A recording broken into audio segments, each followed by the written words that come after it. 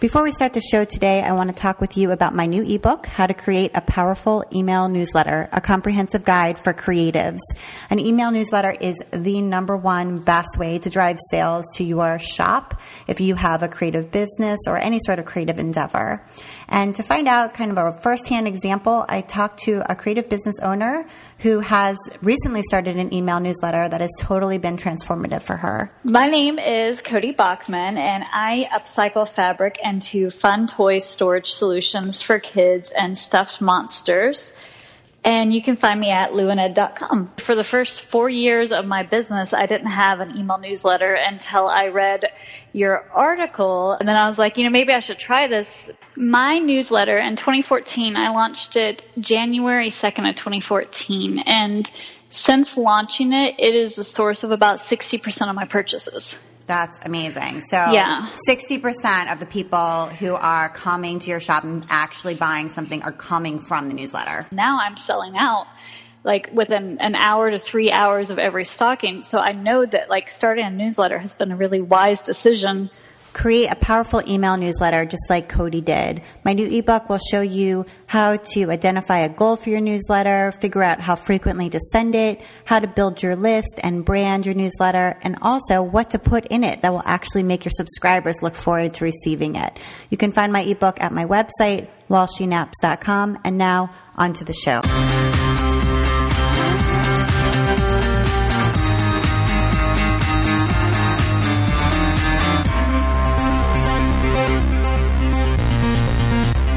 Welcome to episode 48 of the Wall She Naps podcast. I'm Abby Glassenberg. Today I'm visiting Durham, North Carolina, and I'm at the headquarters of Spoonflower, the largest marketplace of surface designs by independent artists all over the world. I'm excited to be talking with the co-founder of Spoonflower, Stephen Fraser. Stephen, welcome. Thank you for having me. So you've been at Spoonflower through its entire life as a company, and that's around 7 years now. That's right. Right? Okay. So describe what Spoonflower looks like right now. I mean, we're sitting here. It's pretty amazing. I just took a tour. And how many employees do you have? And just kind of give people a sense of, what does it look like? What does the space look like? And what does your production level look like right now? So Spoonflower today is in an office park in Durham, North Carolina, right on the edge of RTP, which is Research Triangle Park, sort of a nice wooded suburban office park. You walk through the door and you see a lobby that has examples of Spoonflower products, including our wallpaper, lots of fabric, gift wrap, lots of things actually, either made and designed or designed by Spoonflower customers. So there are examples of plush toys and pillows and things in the lobby, some of which we've bought from the Etsy shops of Spoonflower customers, and some of which we've just printed and put up. We've had a sofa and chairs covered with designs bought from the Spoonflower marketplace. There is this is dear to my heart. There's a ceramic deer head covered with Spoonflower fabric from the Etsy shop Near and Dear, which and you yourself can go there and choose your own ceramic animal head, from a rhino to a buck, and specify any Spoonflower marketplace design, and they will cover it with that design in fabric for you. The Spoonflower marketplace is well represented in our lobby, and the word Spoonflower is on the wall in the door. There's actually a Google virtual tour of our office for people who want to have that experience themselves. To the right of the lobby is a room we call the Spoonflower Greenhouse, which is a community space where we host quilt guild meetings and sewing classes and craft nights and fun things that people in the community here in our local area are invited to participate in for free. And we also have staff meetings there and yoga classes and craft nights and that kind of thing. And then after you come through the lobby, you're in an office, the center of which is a huge print room, which is surrounded by glass windows so people can see what's happening inside it. And inside the print room are many printers of different shapes and sizes, almost all of them running fabric, some of them running some wallpaper and gift wrap. And the room is humidity controlled, and there are lots of air filters. It's noisy when you go in there, but there are no nasty smells. It's an environmentally friendly print room. But that print room operates 24 hours a day, 7 days a week. So there are people in there all the time, 3 shifts, and it really is the heart of our business. Outside the print room, there's a busy floor operations area where people are cutting fabric and folding it and putting it on shelves and packing it up and sending it to people elsewhere in the world. They're also, examining the fabric, looking for flaws in case we have to reprint something, and signing the pack slips, usually with friendly and positive messages to the people who are ordering fabric from us. And then in the very front of the office, we have our customer service staff and marketing team, and we have an R&D department as well. What is R&D? R&D for us are the people responsible for figuring out ways to make our printers work better, to find better ways to print, and that includes finding better ways to reproduce color. Also, inks that are as wash fast and bright as any inks that are available. So, the way you achieve that is partly kind of with technology and partly with chemistry. So they're researching different products that might help us improve our printing process. And they're also looking at, new printers and new processes that we might employ. They actually stay very, very busy. Our R&D department is, which is, something when we started Spoonflower we never expected to have, but our R&D department is really crucial to the whole business. Yes, and unless they go unsung, our engineering department is in a corner of the office, and that's a hardworking team of people who write the code that supports our site and create new features. And one bit of trivia, about our engineering team is it consists almost exclusively of folks who came here work cutting fabric and printing fabric. So most of the people who work at Spoonflower are people who like to make things, who love design. Some of them are just artists who are kind of attracted to the creative environment, and some of them are folks who have businesses, making and selling handbags or designing clothing or that kind of thing on the side. So they came to Spoonflower because they love what we do, and they're attracted to the whole idea. And then they have, once they got here, sort of been spun out into different parts of the business based partly on their interests and their aptitudes. And most of our engineers are not people who started out as engineers, so we actually taught them to write code. The first prerequisite was being a Spoonflower customer. Right, a Spoonflower person. Yeah. No, I like that.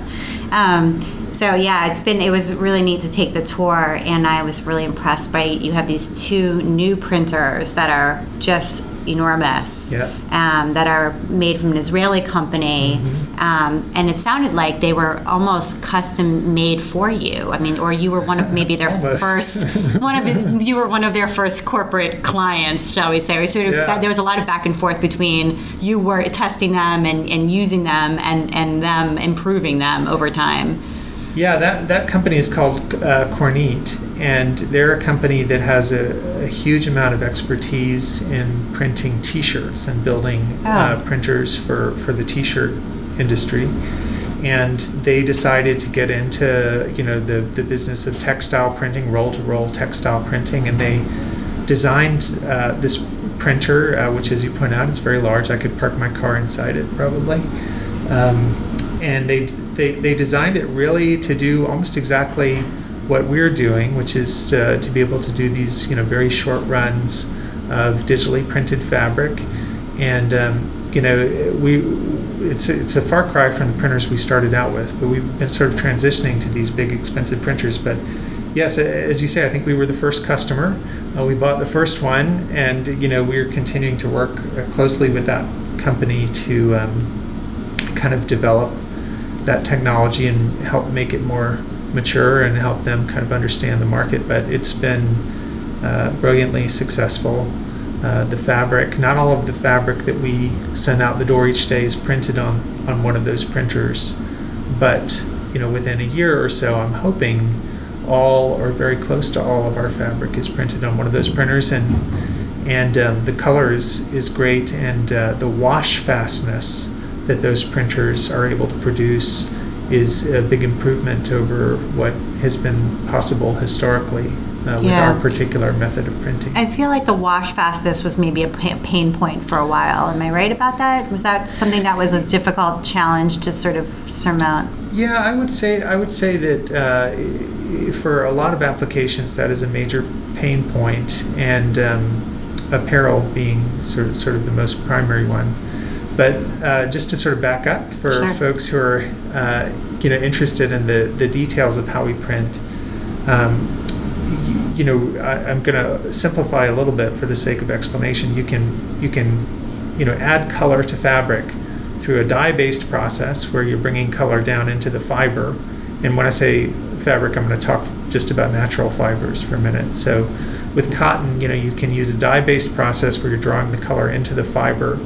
And to do that, you've got to have some chemistry, to sort of catalyze the process of drawing the fabric in, and then you've got to activate it with steam or heat somehow to make the color pop, and then of course you've got to rinse out any extra dye.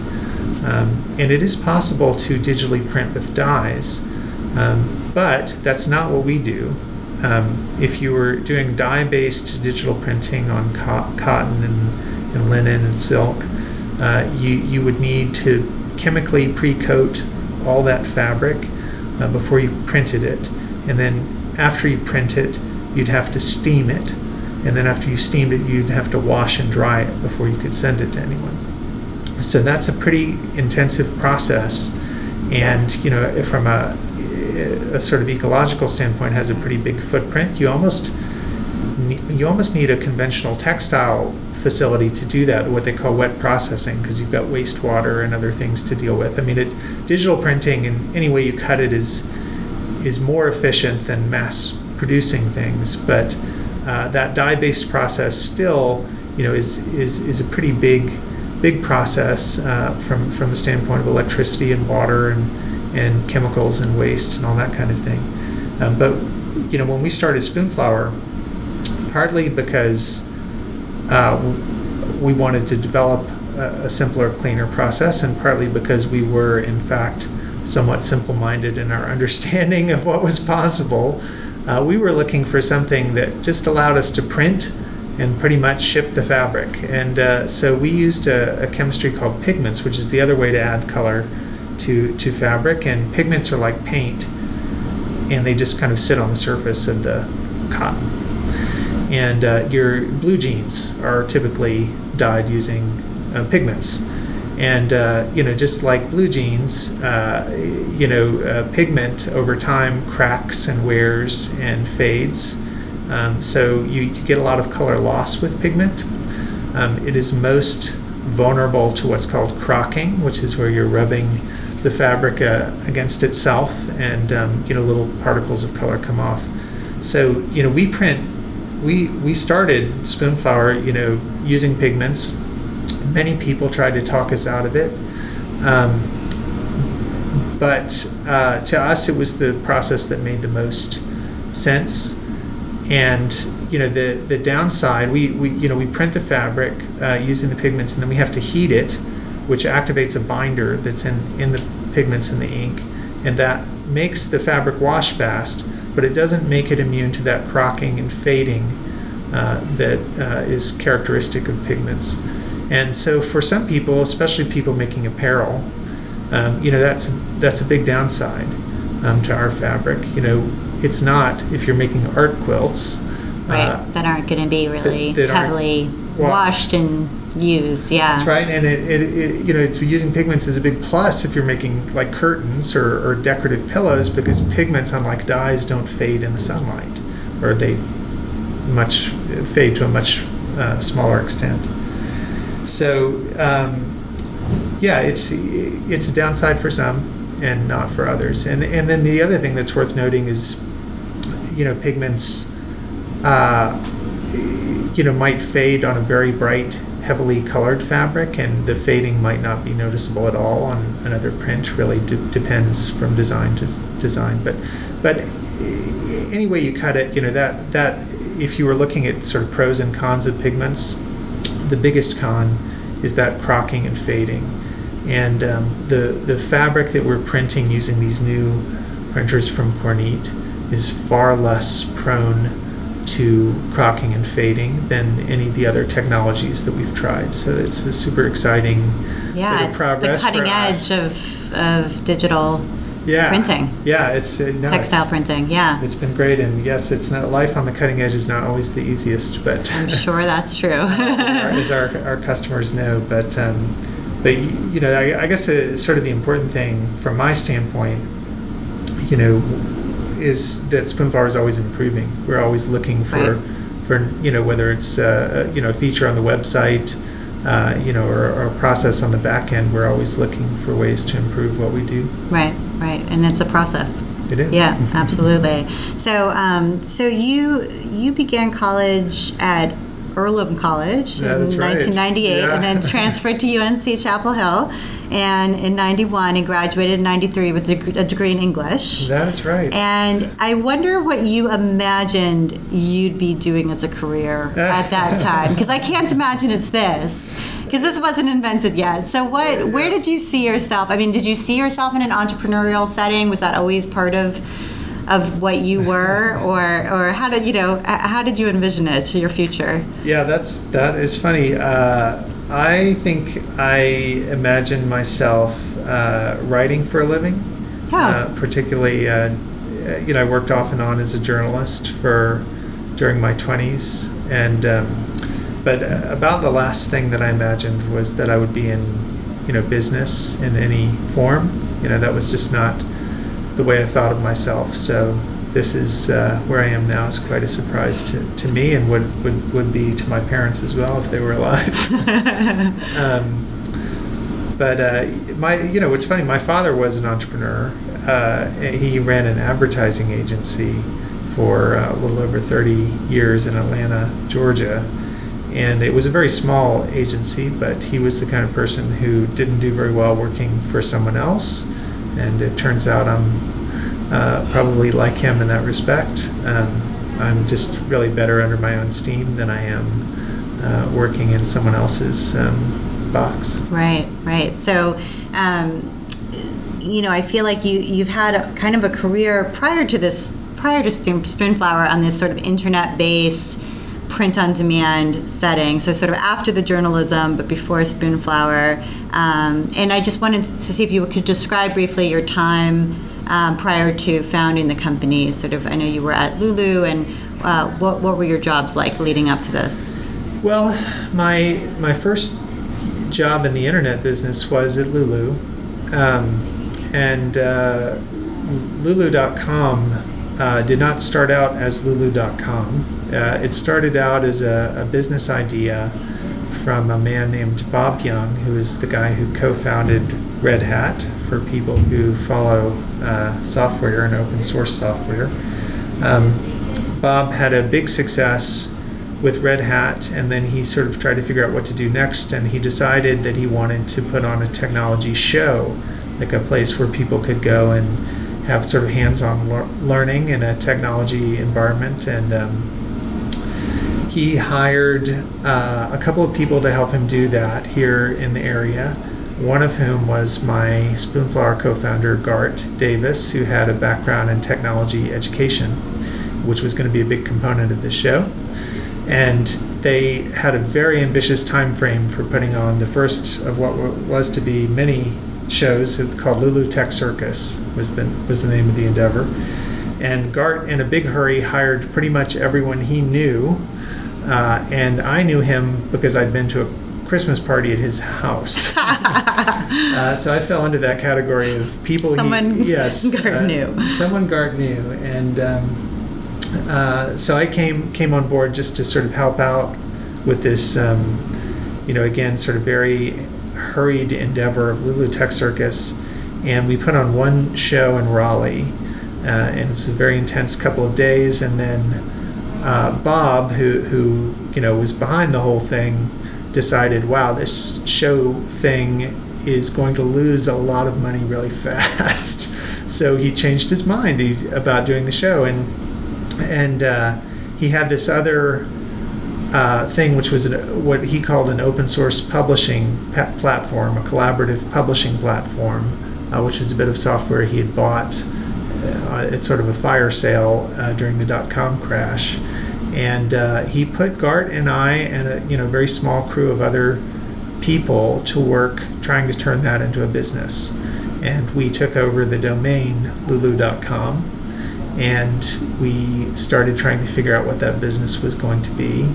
And what it morphed into was a business that allowed people to publish their own books through the internet, and to order, a marketplace where people could order one copy at a time of a book, and it would just be printed on demand. And lulu.com was the first site to do that, to make publishing a book as easy as publishing a blog. Blogs were still pretty new at the time, and right around that time YouTube came along as well. So there was this whole, what they called, user-generated content revolution happening, and Lulu brought that revolution to the printed word. Right, and then Spoonflower brought it to the printed fabric. Fast forward a few more years, mm-hmm. and Gart and I had both left left Lulu.com, and we sat down to talk about, other business ideas. And my wife is someone who buys a lot of fabric and is always making things, and she had mentioned to me one night, that it was sort of frustrating and surprising to her that she couldn't print her own fabric, design her own fabric, because she had an idea for a particular kind of curtains for her house. And so that idea had stuck with me. So when Gart and I sat down, I pointed out, I said, nobody's done this on-demand publishing thing for fabric. How hard could it be? How hard could that be? That's right. Right. And we decided to just sort of give it a go. Now, neither Gart nor I were rich, but we figured we could create kind of a rough prototype for this site without spending a ton of money and bankrupting our families. And we could do it slowly, just to sort of test the concept. And so that's what we did. We created an invitation-only beta site. And what year was this? This was 2008. Okay. And I think we took the first $1 through that website on like May 24th, and we had the fabric printed at a not-for-profit in Cary, right down the road, Cary, North Carolina, called TC Squared. And we'd take the orders. People could upload a design and check out. There was nothing to browse or see on our website. It was really quite rudimentary. And you had one printer that was... We had no printers. But this nonprofit had one. Right, yeah. Okay. Yeah, so I would send them the files, and they would print, and then I'd drive over there and pick up the fabric once a week. And Kim and I, after our kids went to bed, would stay up late cutting it on the floor or the dining room table and stuffing it in envelopes and, printing back slips with our home printer. And I'd take it to the post office the next day. Right.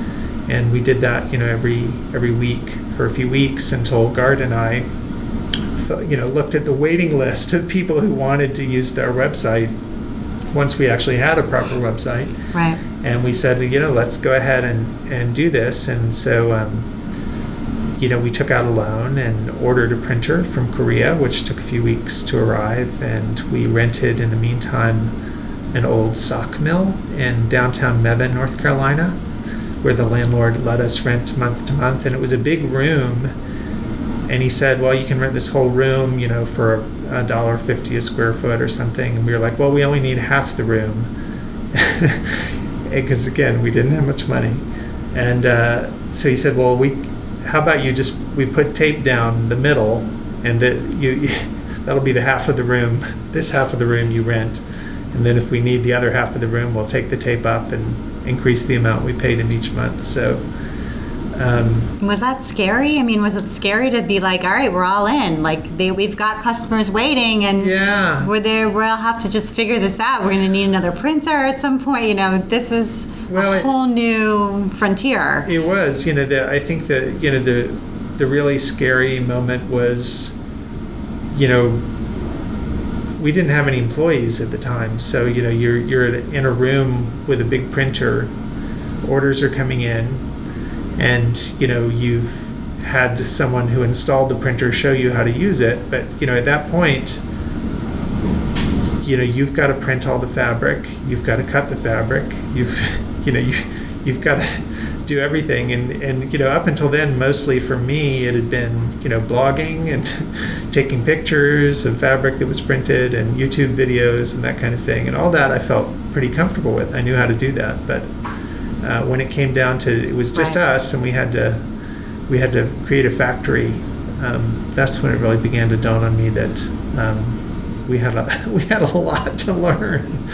But do you feel like, you came in as a novice really in the sewing world. I mean, your wife sews, but you didn't come from a textile, background. You came from a tech background, from a journalism background, but not from, a sewing background. And I wonder whether you feel like being a novice in some way. I mean, you were an internet marketer, you had that part of it, but was like an advantage, sort of not really having your fingers on the the way that the current fabric industry was working, and sort of, just coming in and being like, we've got an idea, we'll do it this way, without really being in the industry for a long time prior. Did you feel like then somewhere there was an advantage there? I do. I mean, I sometimes joke that we were very much protected by our own ignorance. So, there was some amount of advantage in not knowing what we were getting ourselves into, and so we were not able to become overly intimidated.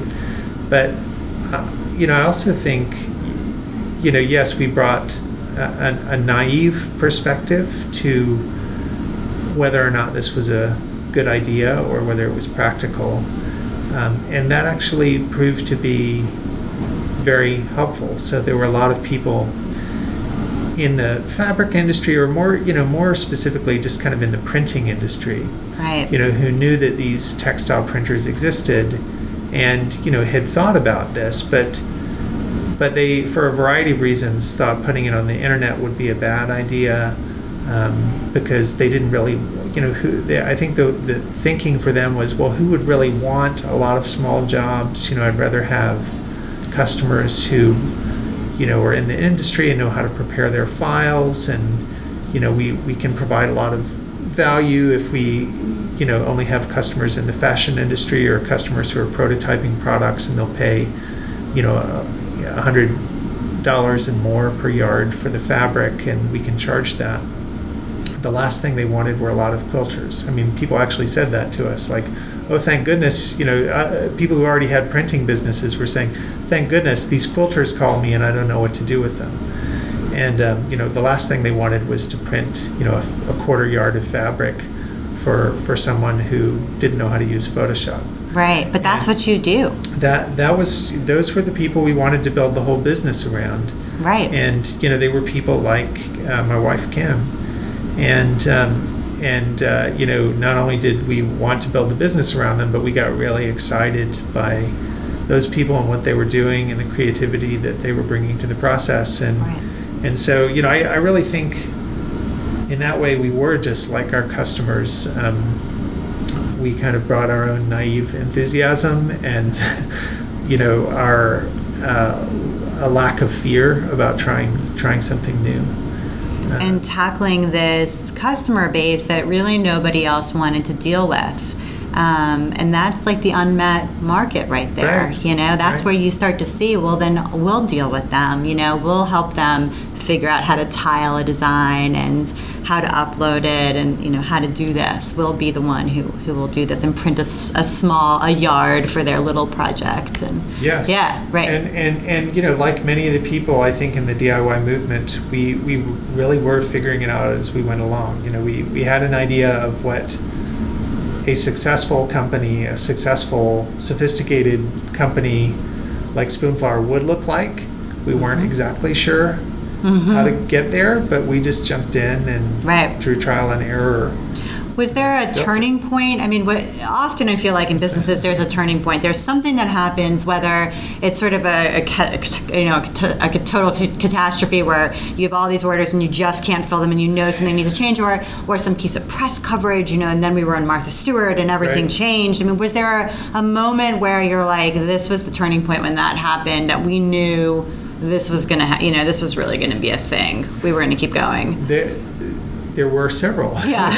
It's like that. The first one was in January of 2009. And at that point, we had three employees, all of them were part-time, who were helping print and cut fabric. But we only had 2 printers, and neither of them worked very well. So these were paper printers that you'd kind of tripped up to be fabric printers to a degree. They were printers, paper, or sort of signage printers, wide format inkjet printers from Japan that actually some technicians in South Korea had modified with textile handling systems, and we were using them, but both of them were terrible. And we could barely get a yard of usable fabric out of them. And but right around that time, at the beginning of January, the New York Times home section, actually it was sort of over Christmas, they called us and they said, we want to do a piece on you in the New York Times in the home section. And we were very excited. And they sent a photographer, and then the story didn't come out. And we called and said,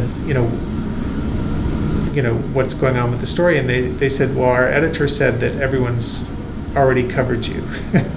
You're like, no. And I said, no. But at that point, a lot of blogs had written about us already. But they're not the New York Times. They're not the New York Times. Nobody knew who we were. Sure. We were a little ragtag band of people working in this old sock mill. And by the way, I was saying we had 3 part-time employees. We also had Gart and I and our spouses working pretty much full-time. So not, and sometimes our kids, when we could get them in there doing something useful, which wasn't very often. So yeah, we did have lots of help, but no one in our families were getting paid. Anyway, the New York Times, I told them, no, everyone hasn't covered us. We're a brand new company. And they said, oh, okay, and they rescheduled the story. So the story came out around the middle of January, and we were on the cover of the home section. And almost immediately, we started getting calls and getting hit by lots and lots of people. And the big trouble was we couldn't really print the fabric very well. And then the economy at that time was in a recession and had crashed. In between us taking out the lease on our office and the loan to buy our printer in August and January, that was when the economy went in the tank, and the banks were not willing to give us a loan, and we didn't have enough cash to just go out and buy new printers.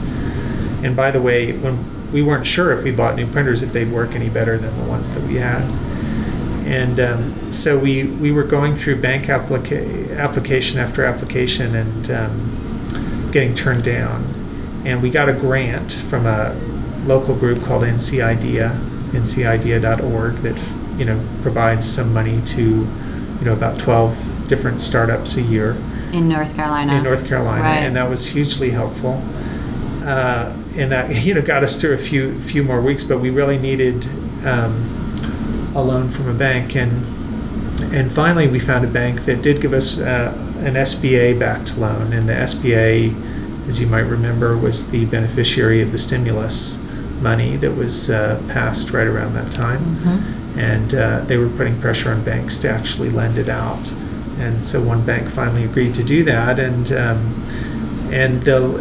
we bought, I think, 4 printers. We had to put down 25% of the money for them, and to do that, I took a loan out of home equity, and I think Art did as well, and so we could, so at that point you're really all in. Yeah. So you're on the hook for a big, loan, $100,000 loan, and you've borrowed what equity you have. So fortunately, those printers worked better than the first couple, right? And we were kind of up and running. But in between there, with the New York Times and us getting that loan and getting those printers in, our customers were waiting weeks and weeks for us to ship an order. So longer, the queue became longer and longer. Right. And it was a really terrible time. We were providing, in that sense, a very bad service, but to our customers. But we were also blogging about it and trying to sort of be transparent and chronicle what was going on. Right, which does mean a lot. In the business, and so many of these people, because they had signed up, to the site as a sort of beta prospect, they were just rooting for us. Right. So they cut us all this slack. They were very forgiving, and they were rooting for our business to succeed. And I think that was sort of when the real core of the Spoonflower community formed. And thank goodness. and now you have over 100 employees here, and you've got these two gigantic printers plus a whole lot of other printers going, and times have changed. So are people still rooting for you? I mean, do you feel like out there people are still rooting for you in that way? I really do. I recognize that the expectations that people have of us are higher, as they should be. They don't expect to have to wait weeks for their fabrics, and they expect us to produce a high quality product, and to be professional in all aspects, and that's certainly as it should be. But I really do, when I go out in the world, I meet people all the time. Even if they weren't Spoonflower customers, they were cognizant of what we were doing from the beginning, and they followed the progress of the company, and they recognize that the service that we've made available has empowered artists from all over the world and makers, artists to tackle a new medium, fabric, that was never accessible or available to them before, and makers to create new products and try out new concepts that they would otherwise never have been able to try. So, people have a lot of respect for the impact that we've had on the world. And in that sense, they're still very much on our side, even though like any business, we sort of stub our toe now and then, and do the wrong thing or send someone a bit of fabric that might be flawed. Right. I mean, what you're doing is you're helping people create the raw material.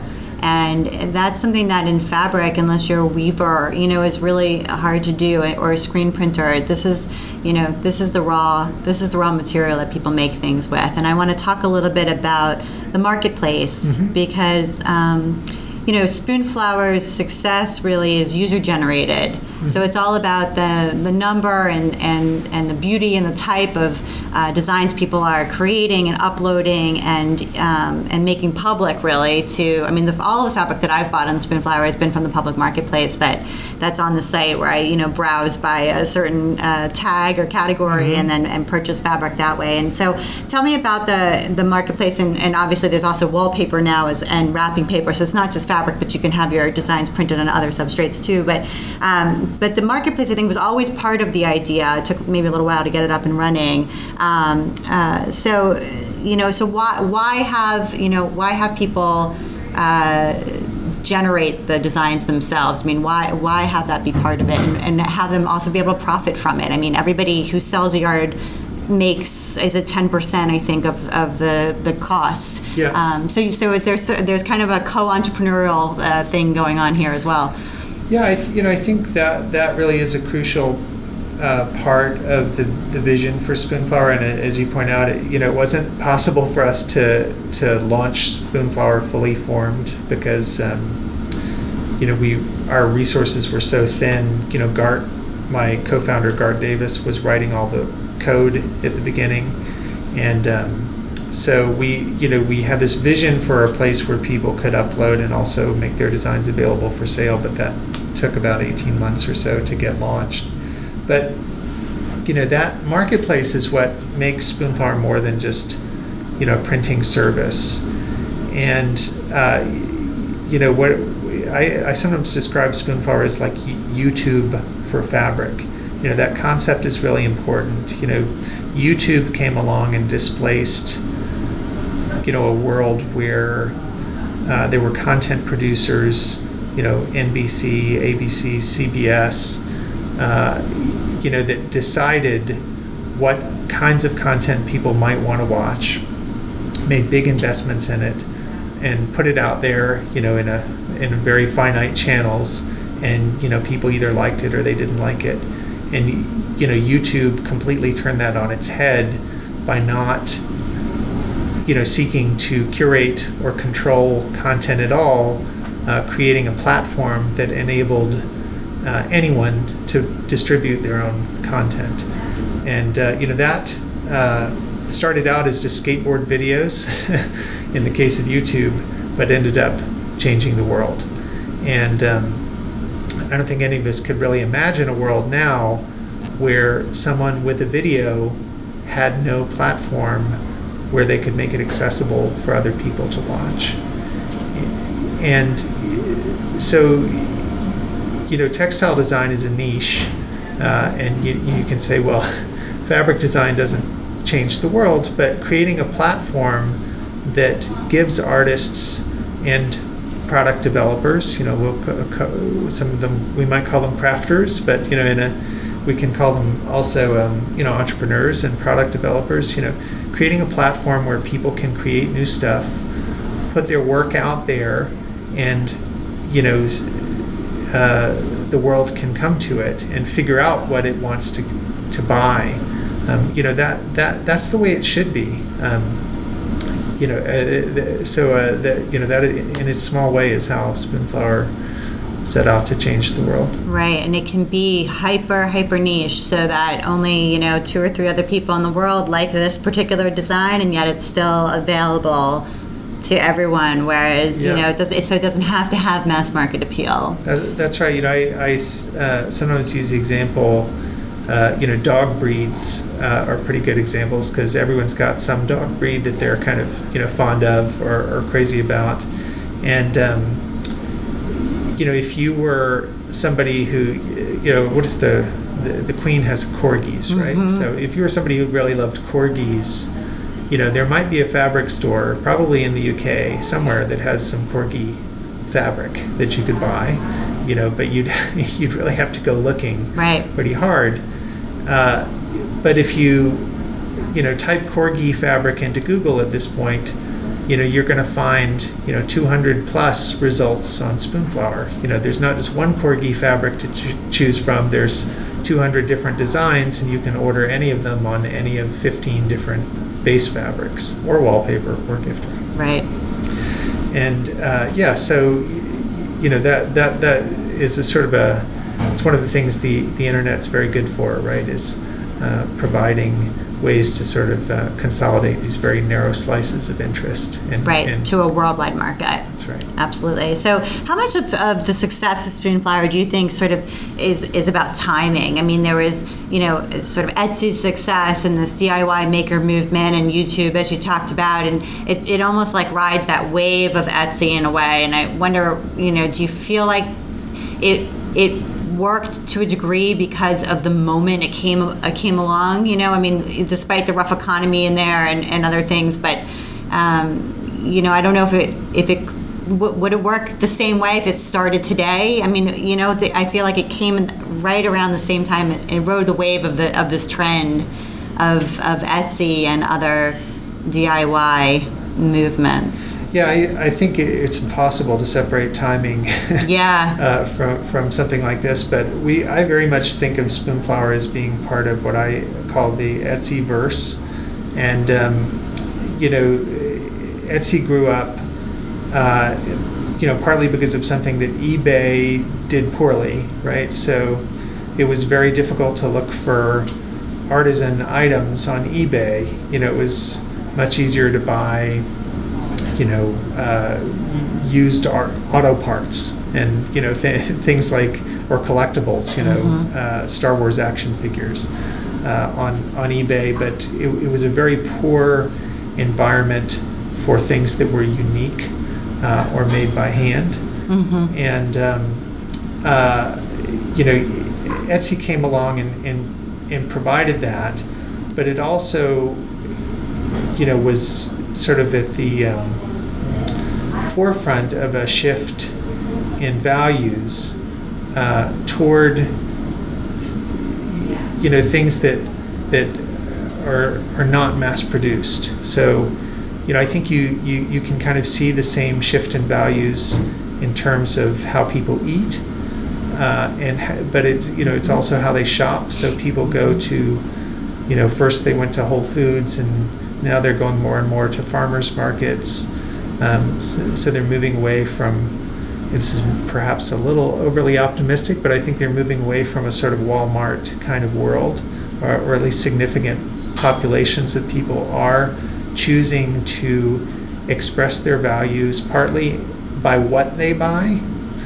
So you've got people who are expressing their values through what they make. People have always made things and had hobbies and that sort of thing, but the big difference is now there's significant portions of people who are just buying those things too, choosing to buy them, and that really is an expression of values. And so Spoonflower came along, and a lot of customers, both at the beginning and now, are people who have Etsy shops who are trying to figure out ways to add nuance and expression and individualism, these sort of artisan qualities to things that they're making, whether they're pillows or dolls, or fabric covered ceramic taxidermy, photo taxidermy.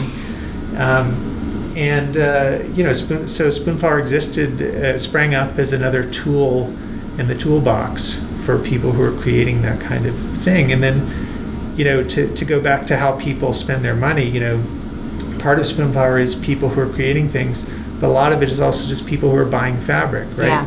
But by choosing fabrics that are unique, I'm also kind of expressing a value system, right? I'm choosing to buy fabrics that reflect my particular worldview or niche or aesthetic, instead of just the 15 or 20 fabrics that might be available to me in Target or Walmart or Joann. And I've always felt that there's, for a significant number of people, shopping on Etsy and shopping on Spoonflower as well is an artistic act in and of itself.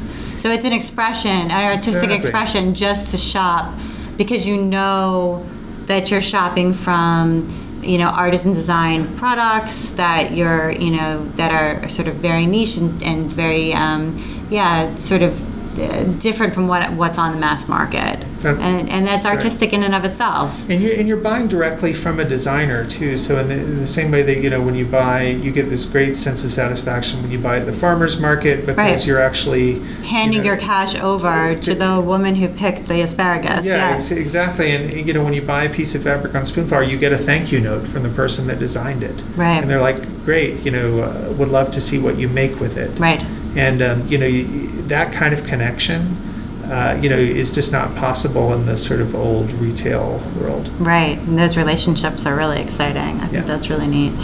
So in the last couple of years, Spoonflower has done some neat collaborations, I feel like. So you've worked with Creative Bug, a little bit with Skillshare, with Uppercase Magazine, with a shoe company, Milk and Honey Shoes, and there's probably a bunch of other ones that I'm missing. But I'm just interested in this sort of idea of putting the fabrics and what you have to offer out there with these other companies, and what's sort of the strategy behind that and what you've gotten from it.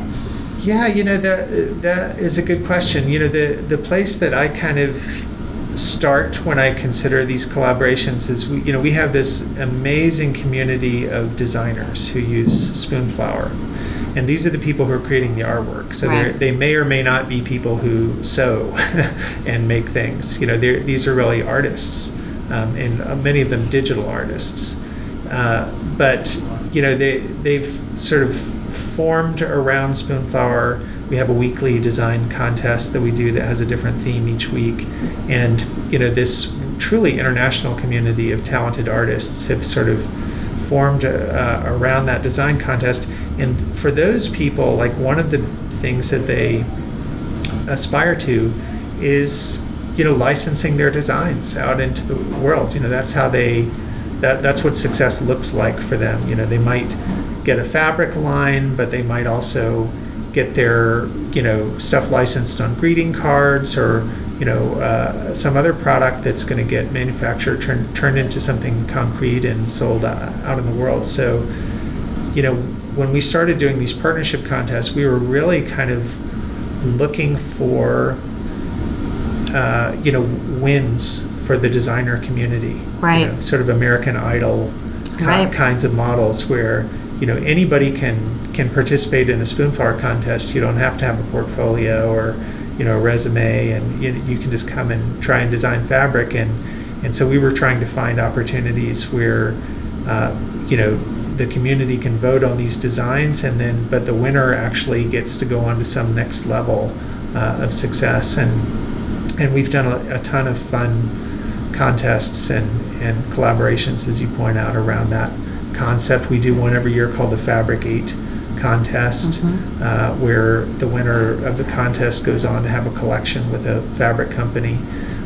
We've done that contest a few times with Robert Kaufman, and this year I think we'll be doing it with another company that we haven't announced yet, so I'll keep exciting. My lips closed until we're ready to announce that. But again, it's not that novel a concept. It is sort of American Idol for fabric design, but for us, it's really about giving these designers an opportunity to be seen and discovered. Right. And if you think back to what we talked about at the beginning about the printers who were like, oh my gosh, thank goodness I take these quilters off my hands. They are driving me crazy asking for small, print runs of their designs. And you were like, well, we'll serve them. They'll be our clients. And so this is, really serving them, saying to them, you've got talent and skill, and we can help you launch this and make this into something more than it is, and really further your career. So, well, it really spans all levels, and the starting place for me is always, people say, well, how can I get started in fabric design? Should I go take a Photoshop course or whatever? But I like to start at a much more basic level. Draw something on a piece of paper, scan it, play around with it, cut out different shapes and color pieces of paper and make a collage, and scan that and start trying to create a fabric design. I mean, to me, the root of this is experimentation. And I know a lot of people get intimidated when they come to our site and they see the contest winners every week, for example, and they don't realize that those are actually a lot of them very, very accomplished artists who've been doing this for many years. But to me, it's really important that we have contests and that we just in general communicate and accessibility. So for people who've never tried fabric design at all, and you have give them something they can come and do. Right, and you have on the website a way for them to tile the design. So, in other words, you might, think to yourself, well, I could never design it because all I know how to do is draw something or take a photo or something like that, but I can't tile it and make a good repeat, and I know how to use Photoshop and do all of that stuff. But you actually have built into the software on the Spoonflower site a way for people to experiment with that and to do it and to create what they need to create to make the fabric. Yeah, that's right. So if, for people who haven't tried it, you could draw a flower or a face on a piece of paper, and you could scan it and upload it, and then you can choose repeat options to sort of tile it to fill a whole area of fabric. And we try to do tutorials on the blog that provide these really accessible projects, something you can do with a cell phone camera, for example, or something you can do with a piece of paper. And then we also every now and then have contests that are constrained in that way, like it has to be designs that were originally drawn with crayons or something like that. Right, which is neat. All right, so before we end, I usually, toward the end of my show, I ask my guests to recommend something they're enjoying right now. I'm going to put you on the spot because I didn't give you any time to prepare, but something, it could be a tool, it could be a book, it could be a magazine, a website, an app on their phone, or just something that, you would recommend to a creative friend right now. So what are you into at this moment? Well, that is a good question. I am really taken, as you point out, we just did a collaboration with Creative Bug. And, so I've been really interested in what Creative Bug is doing, and also, what Craftsy is doing, which is another site that offers lots of tutorials for getting into new areas. So I don't have a huge amount of spare time to go out and... You have 3 daughters as well, we should mention. 3 daughters, I don't have a huge amount of time to go learn stuff, but just in browsing those 2 sites recently in particular, I've been kind of putting together this mental list of things that I would, courses I would really like to take, and new stuff I would really like to try. My wife, for what it's worth, because it is really her creativity that inspired Spoonflower, has gotten really into hat making recently. So she's taken classes and being a milliner, and is continuing to sign up for those classes, and bought supplies, and our house is actually full of hats. That's amazing. Amazing, beautiful hats, I should add. I love that millinery is back. And my husband wears a fedora, and he's obsessed. And he goes to this specialty hat shop in Boston that he loves. So it's back. I have a feeling there may be a hat shop in our future. It sounds like it. All right, so where can people find Spoonflower online if they're interested in learning more about the site? Spoonflower can be found at www.spoonflower.com, and we also have the blog that I mentioned, which has lots of tutorials, at least a couple of tutorials every week, and including also a giveaway that we do each week, which usually has a small but fun prize, craft supplies, free fabric, sometimes crafting books, quilting books, that kind of thing, design books. So that can be found at blog.spoonflower.com. And we're also on Facebook, and we're also on Twitter, and we're on Instagram and Pinterest. And all is Spoonflower. All of that is Spoonflower. That's right. Awesome. Super. Okay. Well, thank you so much, Stephen. I really enjoyed talking to you and learned a lot as well. Thank you for having me. Yeah, it was great. And you've been listening to the Washing Apps podcast. I'm Abby Glassenberg, and I invite you to visit my blog, washingapps.com, where you'll find helpful information for creative entrepreneurs, as well as tutorials and patterns for making stuffed animals and dolls. And if you enjoy the show, tell a friend about it. Thank you so much, and I'll see you next time.